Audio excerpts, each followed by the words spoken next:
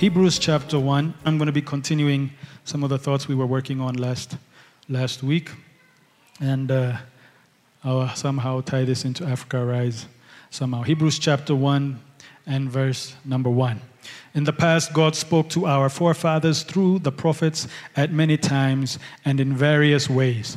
But in these last days, He has spoken to us by His Son, whom He appointed heir of all things, and through whom He made the universe. I wanted to emphasize the part where it says, but in these last days, He has spoken to us by His Son. He has spoken to us by His Son. And we said last week, if you were here, it does not say He was speaking to us through what His Son said or what His Son taught, but His Son Himself is the message. Amen. Jesus is the message that the Father is speaking to us in this last day. And we mentioned last week how particularly this is referring to the suffering of Jesus. The unique thing about Jesus is His suffering.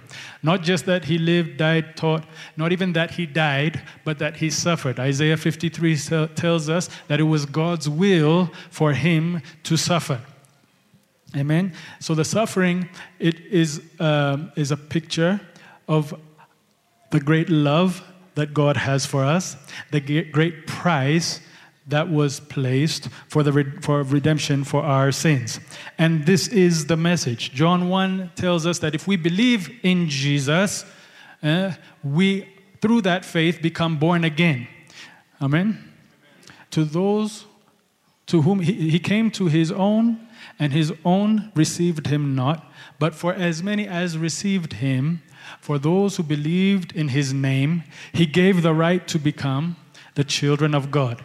Children born not of natural will or the husband's will, but born of God. Hallelujah. So by faith, we become the children of God. Born not of flesh, but born of God. Amen? Amen? So this is the message. This is the message that God is giving to us in these last days, and He's not adding any more message to it. This is the message, period. That's why Jesus is preached by Paul. He says, I resolved to preach nothing but Christ and Him crucified. Why? Because that's the message. That was the message that carried the early church. That is the message. If God Himself were to physically manifest Himself in some kind of glory, come down and preach to us, He would preach this message. My son. Amen? Can you say amen? So this is the message. Amen? You know what's funny is that in the New Testament, in the early church, when the early church was born, we see in the book of Acts that this early church, they did not have a New Testament scripture like we have today. They didn't have the Gospels. They didn't have Galatians. They didn't have the book of Revelation. So they had to build their theology based off of the Old Testament plus the resurrected Christ, plus the power of the Holy Spirit. That's all they had. All right? Now, what is the message? The message is Jesus. But the tools that they have is the Old Testament, the risen Christ, and the power of the Holy Spirit. So when they would preach, they built their theology by going through the Old Testament and finding where they saw Christ and preaching that message. They did not have John 3:16. They did not have Romans 3:23 and Romans 6:23. Amen? They only had so they had to go. So this is what we see sometimes, long preaching in the New Testament, in the book of Acts. You know, like Peter's long preaching started in the book of the prophet Joel, and then he goes through all the thing, and then all of a sudden after he's preaching, voila. That's my French, madame. Voila. Jesus. Repent and turn to God for your sins, and your sins will be washed away in the name of Jesus, calling on His name. Amen? The same thing in the book of Stephen's preaching in Acts chapter 7. He started, our forefathers were slaves in Egypt. God brought them out. He goes through all the history, and then all of a sudden, voila, there He is. My French is on a roll today. Comme ci, comme ça. I'll explain that one to you later. Come on, somebody. In the book of Acts chapter 13, all right, the Apostle Paul comes to Antioch, and he's invited to the synagogue to come and preach, and he stands up and he preaches from the Old Testament. Long preaching, Old Testament, and then all of a sudden, now you're learning, you see? Yeah? And there comes Jesus. It's Jesus that's being revealed of the Old Testament. Amen? And this is, the reason they do this is because the message is Jesus. In this last day, he's preaching to us by his Son. And there is no other message. So what I wanted to do today, I felt this story, I think is very applicable. We're going to preach Jesus from the Old Testament today. I'm not going to use a single New Testament scripture. In fact, I'm going to pretend like you're a first century church. And I'm going to pretend like I am the Apostle Paul. And I'm going to preach a message without using any New Testament text unless the Holy Spirit reveals it to me. But particularly, there's one story that's very, very powerful and very, very, it speaks so directly to the work that Christ did, and it's the story of Joseph. Joseph, if you remember the story, let me just summarize. Joseph was loved by his father. He was sold by his brothers into slavery because they were jealous. And then he fell down here, and he ended up in the pit, went from bad to worse. But then at the proper time, he was exalted and became second in command of Egypt. Do you remember the story of Joseph? But Joseph, he had position, he lost position, he went down to the bottom, and then he was exalted at the proper time. It's a picture of Jesus because just like Joseph, Jesus was seated with his Father in glory. And he came down, and then he went even further down to a death on the cross and was buried. But on the third day, he rose from the dead, and he is now seated at the right hand of the Father. It's the same trajectory of both Joseph and Jesus. Hallelujah. Double J. Come on, somebody. Joseph and Jesus. It's a similar story. What happened to Joseph is a foreshadowing of what would happen to Jesus. Amen? And so we have his story. And what happened when he was in Egypt is that the reason he was promoted is because he was in prison, but he had a gift. If you have a gift, you have something powerful. He was in prison, he had lost everything, but he had a gift. All right? His brothers had sold him into slavery because they were jealous of him. All right? But God was with him, protected him. He went down into the pit, but God was with him and he had a gift. Because of that gift, he was able to see prophetically into the future that there would be 7 years of plenty, followed by 7 years of famine. So when he came to the presence of Pharaoh, he gave them prophetic counsel. If in the next 7 years we save extra grain from the harvest because there will be an abundance, that means that in the following 7 years of famine, we will have food to eat. Right? So Pharaoh said, is there anybody like this man? So he took him from prison to second in command of all of Egypt. He is now the prime minister. He is now the boss. He is now the man. He is now the king. Come on, somebody. He went from zero to hero just like that. Okay, so now he's prime minister, and just like he predicted, famine comes on all of Egypt, but it's so severe that it's not only in just Egypt, the whole known world comes under this famine. The famine affects Joseph's family in Canaan. And Joseph's father, Jacob, tells his brothers, I hear that there is food in Egypt. Go and bring some food, or else we will die. So Joseph's brothers come to Egypt to look for food, and they make an appointment with the prime minister. And the prime minister is who? Their brother, who they sold as a slave to some traveling Ishmaelites. In their mind, Joseph was gone, dead, finished. The case of Joseph is closed. But in God's file, Joseph is alive. Joseph is doing just fine. God is with Joseph. And they come. The Bible says that they came and they prostrated themselves before Joseph. And the Bible says Joseph recognized his brothers. But they did not recognize him. In other words, he knew something that they did not know. So the Bible tells us that he didn't say, guys, look, it's me, Joseph, surprise, or as we say in French, voila.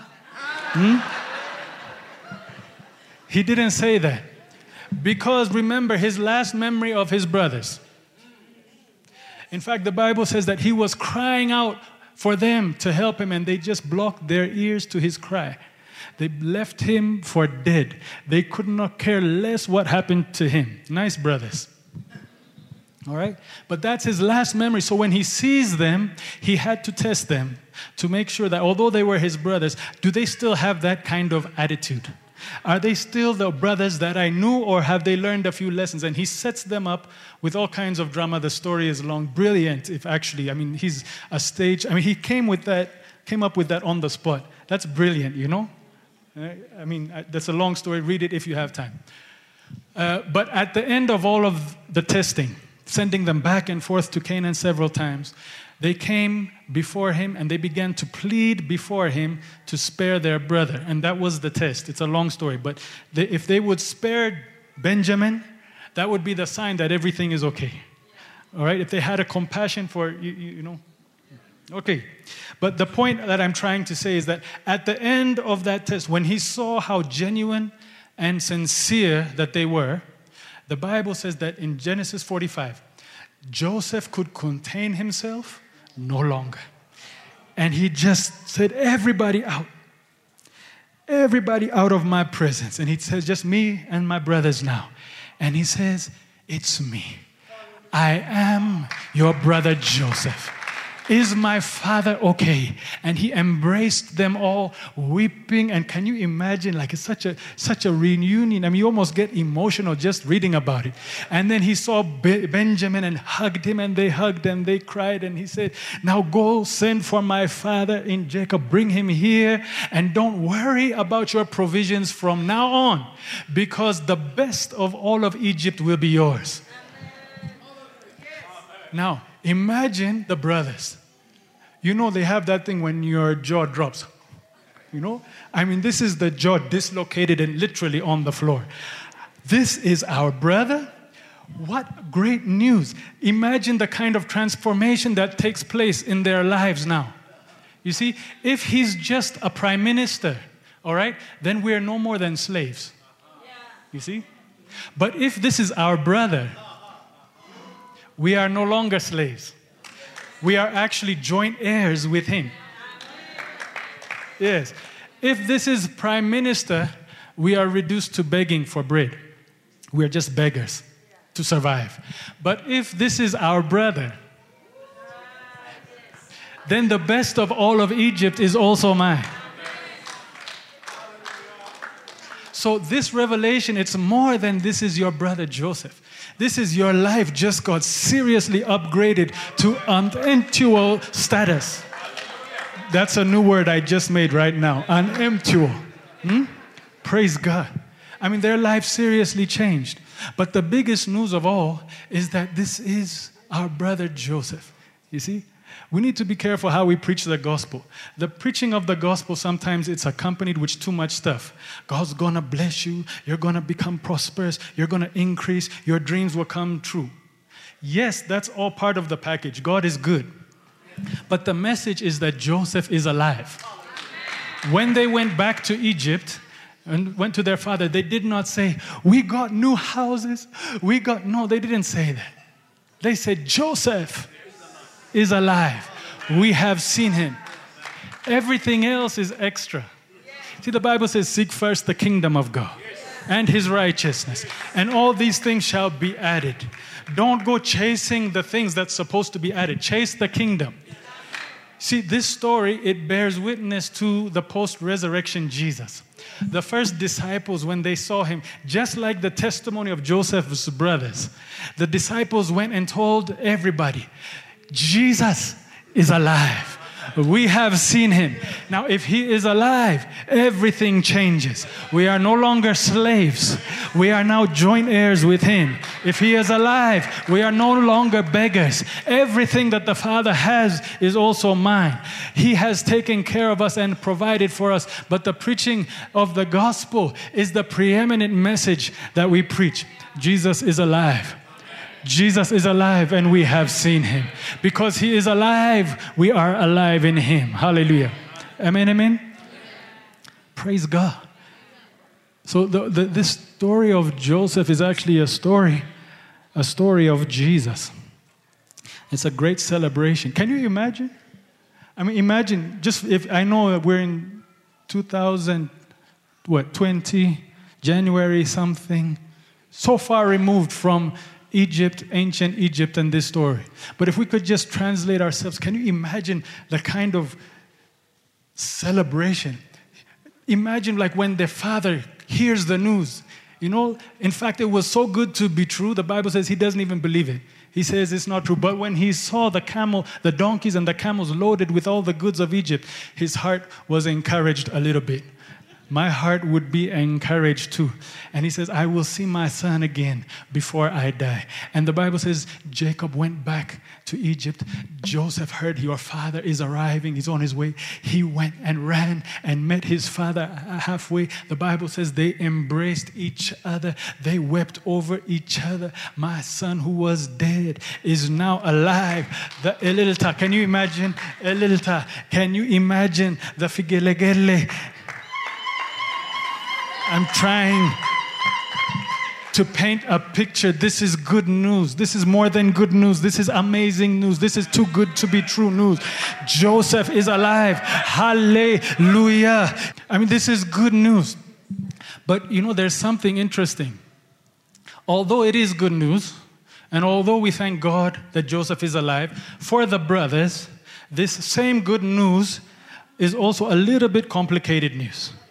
So it's kind of like hallelujah, but wene gude, a little bit. It's both. We're glad that you're alive. But the fact that you are alive, it's also a reminder of the fact that the reason we thought you were dead in the first place was because of me. I threw you in the pit. I left you for dead. Now you're alive. Praise God. You understand the picture? It's a complicated celebration.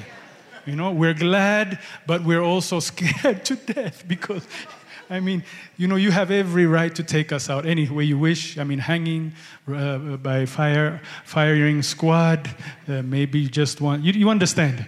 It's a mixed.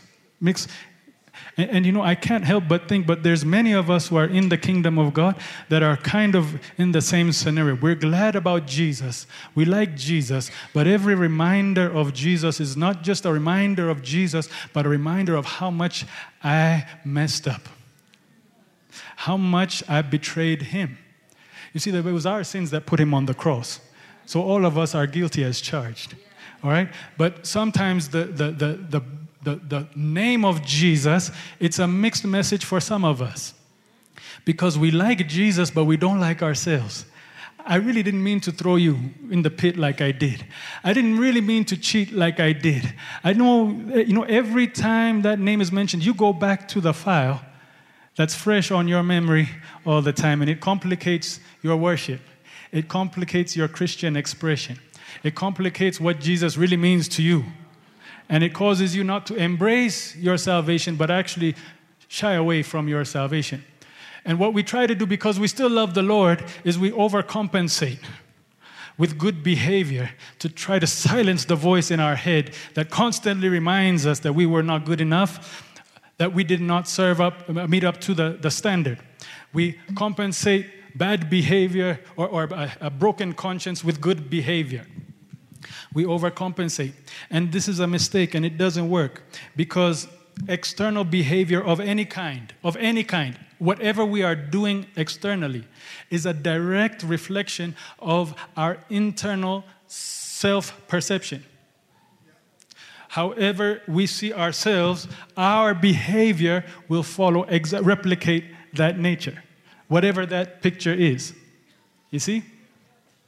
When Adam and Eve sinned in the Bible says they ate the fruit, they sinned, and then they said immediately their eyes were opened and they realized that they were naked. Self-perception. And because of the self-perception, they tried to appease that self-perception by making leaves for themselves. But the leaves did not work, because when they heard the sound of God in the garden, they went running behind the trees. The leaves do not work. There is no external behavior that we can do that can silence the inner negative self-perception. Your best external behavior will only aggravate the inner voice and make it sound even louder. There is no solution. There is no behavior adjustment. There is no, if you do this, you will be all right. Because everything you do will never be good enough. All right? The Bible says that after God passed out his punishment on everybody, the Bible says in Genesis 3:21, God took skins and covered Adam and Eve's nakedness. I like that because it's two things we have to learn about this verse. Number one, God was the source of their covering, not themselves. All right? Number two, skins were used to cover them. That means that if skins were used, that means something had to die in order to cover this nakedness. It is our first picture, Old Testament picture of the redemption plan of God. Hallelujah. That Jesus would come and through his death, our nakedness would be covered. Our conscience is not healed through trying to do better, act better, behave better. Never has, never will. It will not work. Our conscience is healed by what not we have done, but what he has done. Amen. The Bible says in Hebrews chapter 9 and Hebrews chapter 10 that the blood of Jesus cleanses our conscience from acts that lead to death. We do not cleanse our conscience. It is the blood of Jesus that cleanses our conscience. And if our inner man, inner self-perception has been healed, our behavior will automatically follow. Every external behavior, is a reflection of an internal perception. We cannot heal that internal perception, but God can. And that's exactly what the blood has come to do. Amen? This is why the New Testament is superior to the Old Testament. In fact, the Bible says that the New Covenant, the New Testament, it's a better promise. It's a better covenant based on better promises. Hallelujah. You see, the old covenant, it's a contract between me and God. Meaning that if you do A, B, C, you will be accepted by God. God saw this and saw that it did not work. So God prepares a new covenant based on better promises. The new covenant is different because it is not a leaf covenant. Leaf meaning I do the work. It is a blood covenant. Praise the Lord. Amen? So the new covenant is not a contract between me and God. The new covenant is a contract between God the Father and God the Son. We don't enter into the negotiation. We don't have our say. We are completely separate. This is something that's done on our behalf without our consultation. Amen? That's why in Gethsemane, Jesus was crying. He said, Father, if this cup can be passed from me, but nevertheless, not my will, but yours be done. They are talking and they are discussing and consulting about the new covenant. Hallelujah. On the cross, he said, my God, why have you forsaken me? We did not come into the equation. It's between God and his Father. And at the end, his final statement was, it is finished. Finished. We didn't have any say. It's a contract, a covenant that's done between God the Father and God the Son. Do you know what our part is in the equation? I'm so glad you asked. Our part in the equation, you know, after you pay for something at the restaurant or at the store or at wherever you go shopping mall, you don't just walk out. You first you bring your receipt. What does your receipt say? Your receipt says paid for in full. Amen? That's your job. If it's been paid for, you have receipt. That means nothing is to be added to this price. It has been paid in full. See, God the Father and God the Son finished the contract and they gave us the receipt. The receipt says paid in full. We don't have to add a single payment to this redemption. It has been paid in full. So that if we find ourselves accusing ourselves again with this receipt, we are a contradiction walking around. If you lost your receipt, it's the worst day in the world. Because that means you have to find a way to pay for this all over again. Have you ever lost a receipt? Have you ever lost your title deed? I'm looking for mine right now. Have you ever lost them? It's like difficult because if you don't have a receipt, there's no proof of payment, which means the payment still needs to be made, which puts the pressure all on you. But the day you go under the drawer and you find your receipt, oh, hallelujah. Paid in full. Abit desita. Abit foita. Abit erkata. It has been paid in full. You don't need to add to it if you have a receipt. Hallelujah. See, what the blood of Jesus is to our conscience now is the fully paid receipt of the Father. There is nothing more that we add to this because it is a finished work that has been handed to us. I mean, are we following what I'm saying? So it's a blessing to be in the new covenant because the new covenant comes with this receipt, a receipt that was not available in the old covenant. Hallelujah. Praise the Lord. And in this new covenant, there is peace. There is a sense of confidence. You don't get nervous. You don't get worried. In your conscience, you are healed because that sin has been paid for and the receipt is in your hand. Amen? Amen. Actually, what we do is we don't fight to pay. We fight to accept what has been done. That's where the fight is. It's a fight of faith because we enter by faith. Like if you have a receipt and you don't believe that it's a true receipt, then you're in trouble. So your faith is tied to the fact that this is a legal binding receipt that it works. Amen. And in the same thing, the blood of Jesus on our behalf, our only work now is to be convinced that this blood really works, that I am truly healed, that I am truly free, that my sin is truly paid for. In Isaiah chapter 1 and verse 18, it puts it like this. God says, "Come, let us reason together. Though your sins be as scarlet, they shall be white as snow." Notice the language. Come, God says, let us reason together. The fight is in the reasoning because the sins from scarlet to snow, it's not our work, it's His work. But the portion that is left to us is the reasoning. Reason with me. Reason with me, says God.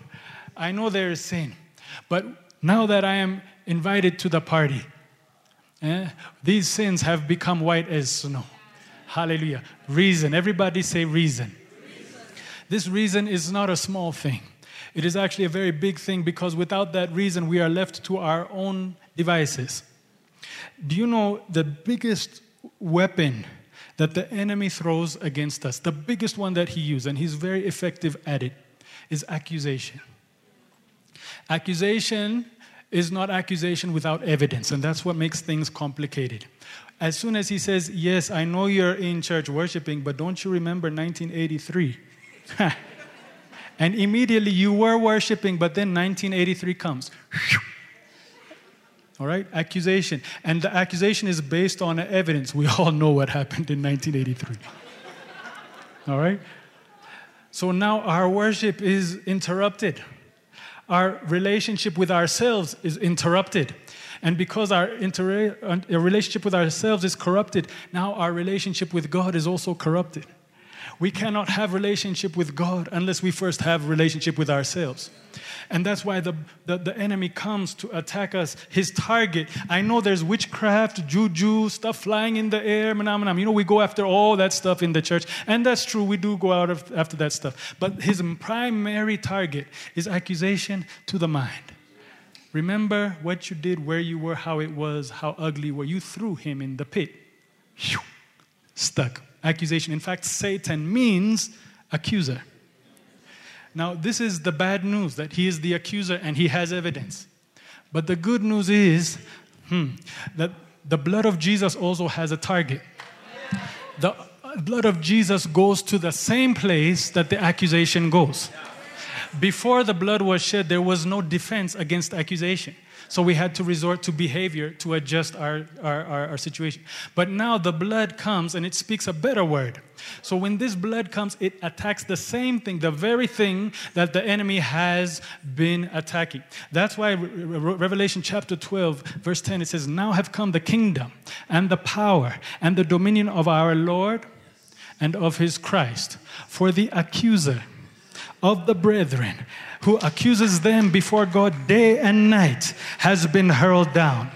And it says, "They overcame him by the blood of the Lamb and by the word of their testimony." Hallelujah. That blood of the Lamb combined with the word of our testimony, it's our receipt. And it silences the accusation of the enemy. If you have a receipt, whatever he throws at you, all you have to do is show your receipt to show, I know it's true and I know you have evidence, but I also have paid for in full. Praise the Lord. That's why the gospel is good news. We have no defense against the enemy's accusation until that blood came to our life. The blood of Jesus cleansing our conscience, it's something that we do for ourselves. The blood of Jesus, God offers it to us, offers it to all of humanity. He offers his blood. And he pronounces unto us forgiveness of sins. But just because he's pronounced it does not mean we have received it. It's like when you buy something, like let's say if I'm dirty and I need some soap. I'm just as an example, don't look at me like that, all right? But I'll go to the store and I'll take the soap. It has been paid for, it is mine. That's the best that the store can do. They don't take it beyond, they just provide me with the goods. But to take that soap and apply it to myself, that's nobody's responsibility but myself. The blood of Jesus has been provided. But to cleanse my conscience, it is my own responsibility. It is what I do with the blood for myself. That's where the power is. That's why some of us are missing a few chinks in our armor. Because we love Jesus and we love the blood, but we have not applied it yet. We've just got it from the store. The power begins when we take that blood. See, that's why it says that we overcome the accuser by the blood of the Lamb and by the word of our testimony. Applying what the blood has done. My job, my responsibility, that is how I overcome the accusation. The attack is personal. The cleansing of the conscience is personal. The confession of the blood is also personal. Hallelujah. All of us have evidence, all of us guilty as charged. But the blood has made provision. My question today, I know you have your bar of soap. My question today is, have you washed? Some of you are still smelling bad because you have it in your hand, but you have not applied it to your body. Have you washed? Have you washed your conscience from the acts that lead to death? Have you taken the blood of Jesus and said, yes, I was a sinner, yes, I was accused, but now the blood has come, and now I have a receipt. All of my sins are paid in full, and I confess what the blood has said. Amen. Amen. What a waste it is to go to the store, take the soap, and put it on the shelf like a decoration with all your other decorations in your house. You have the blood, but you have not applied the blood. May the Lord help us today to apply the blood. Because failure to apply the blood makes us confusing-looking believers. Because whatever external behavior is displayed is directly connected to an internal perception of self. Adam and Eve's eyes were open to their nakedness. God provided blood. He covered that stuff with skins. Amen? Amen, amen? Can we say amen? Amen. Say, thank God for my receipt. Hallelujah. Now there's this one piece of the story that I have to talk about because I think this is what I feel the message is for today. And I'm going to preach, the devil is a liar. I'm going to preach this and then I'm going to close. Genesis chapter 50.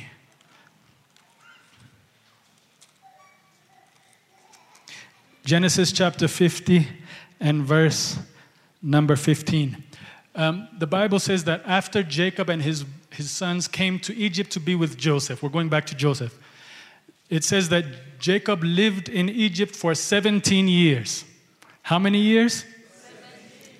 That means the brothers, they also lived in Egypt for how many years? 17. Very good, because they all lived together. Okay? At the end of 17 years, Jacob, the father, died. Okay? And we pick up the story in verse number 15. Genesis 50 and verse number 15. When Joseph's brothers saw that their father was dead, they said, "What if Joseph holds a grudge against us and pays us back for all the wrongs we did to him?" So they sent word to Joseph saying, "Your father left these instructions before he died. This is what you are to say to Joseph. I ask you to forgive your brothers the sins and the wrongs they committed in treating you so badly. Now please forgive the sins of the servants of the God of your father." When their message came to him, Joseph wept. His brothers then came and threw themselves down before him. "We are your slaves," they said. But Joseph said to them, "Don't be afraid. Am I in the place of God? You intended to harm me, but God intended it for good, to accomplish what is now being done, the saving of many lives. So then don't be afraid. I will provide for you and your children." And he reassured them and spoke kindly to them. This is the thing that I found interesting about this story. Jacob and his brothers had been living 17 years with Joseph. They were delivered from the famine. They were part of Joseph's family. Everything that Joseph had was theirs. They have food, hallelujah. They live in the best of the land. The Pharaoh was so happy he gave them Goshen. Goshen was Goshen. All right? I mean, they had the best view, the best of everything, eating every day. They don't have movies or TV or phones to watch games. What do you do? I guess Goshen had swimming pools. I'm sure they had swimming pools. I mean, they're living in the blessing. But for 17 years, they were living with this conflicting mental process of living in the provision, 17 years, but also confused as to who Joseph really was. They were enjoying the blessing, but a little bit nervous because they still know what they did all those years ago. So every day is part blessing, but part step back. That I did do that, didn't I? And then we praise God for joy. But wait a minute.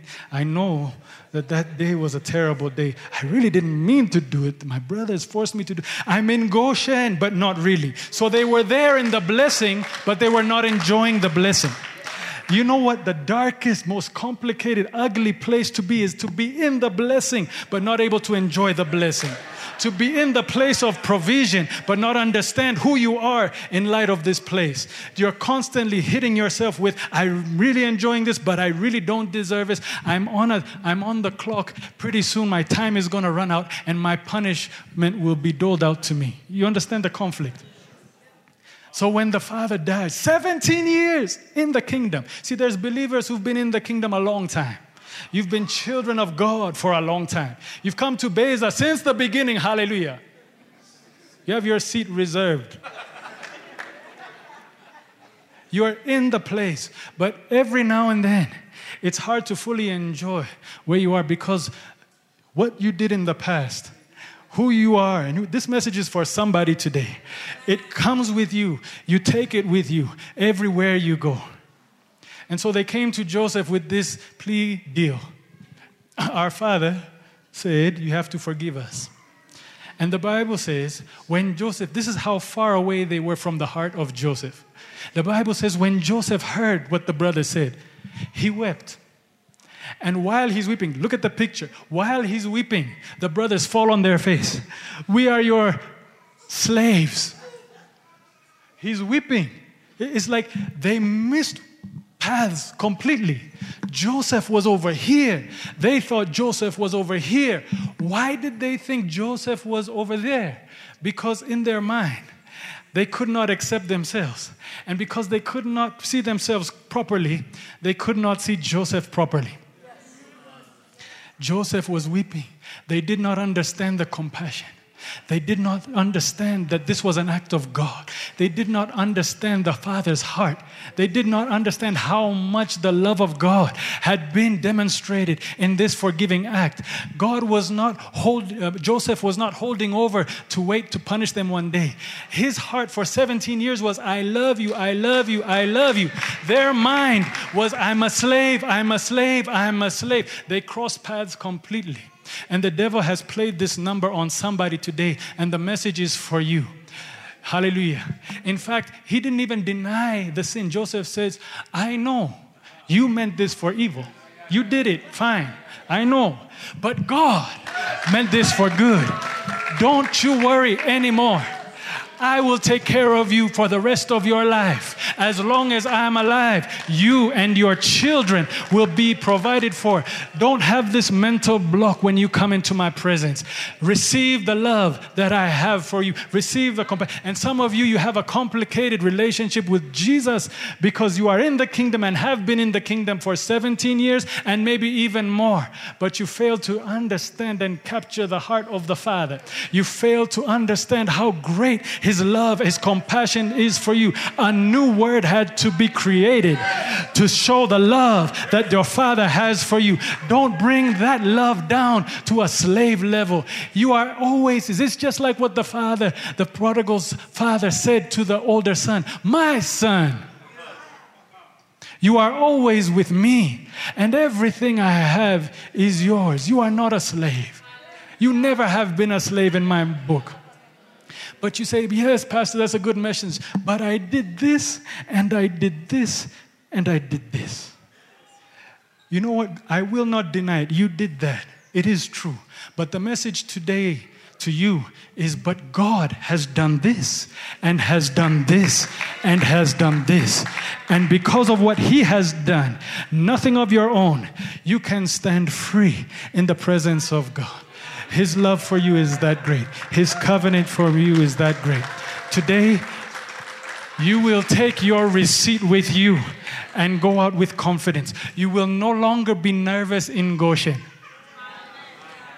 The enemy has set up camp in the middle of the house of God, whispering thoughts to God's people. You will no longer be nervous in Goshen. You will walk in confidence. You will walk in the love. You will walk in the power and the confidence of the children of God. You are not slaves. You are no longer slaves. You are children of God. How great the Father has bestowed His love on us, that we should be called the children of God. Amen? Amen? I think the reason why maybe, I know I'm trying to make this tie into Africa Arise message because this is Vision Month and Africa Arise message. But I think the theme this year is arise and act. And I think what maybe the Spirit of God is telling us is we can arise and act from two platforms. We can arise and act as guilt-ridden Christians that have to do good to earn our acceptance before God. And that's where many, without knowing it, find themselves in, oh, I'm a Christian, I need to do A, B, C. That's the devil's language. We don't do things to get our acceptance from God. We do good things because we have been accepted by God. Our behavior is a direct reflection of our internal self-perception. The day that perception becomes healed, our behavior is automatically healed. Amen. So when we go to arise and act, hallelujah, we go in the blessing of God. We are confident in Goshen. We are confident in Africa. We are confident in the world. God's blessing comes because God agrees with His own receipt. Amen. I would like everybody to stand. I don't know who this word is for, but while I was preparing, I just felt a weight of somebody who was completely missing the signals of the Father, completely missing the message of Jesus. God loves you today more than you will ever know. He knows exactly what you did and He still loves you. He knows exactly what He did and He paid the price. All He wants you to do is take your receipt today. Amen. There is no condemnation. What Joseph did was with his brothers, that he reasoned with them. He says, come, let's reason together. You did that, but God did this. In Jesus' name, Father God, we receive your word today. In Jesus' name, Father God, we receive your healing today in our self-perception. Now, let's all make this personal. Let's just say, today, I overcome every accusation of the accuser, not by my own strength, but by the blood of Jesus and by the word of my testimony. I declare I am free. I'm a child of God. In Jesus' name. Hallelujah. Hallelujah.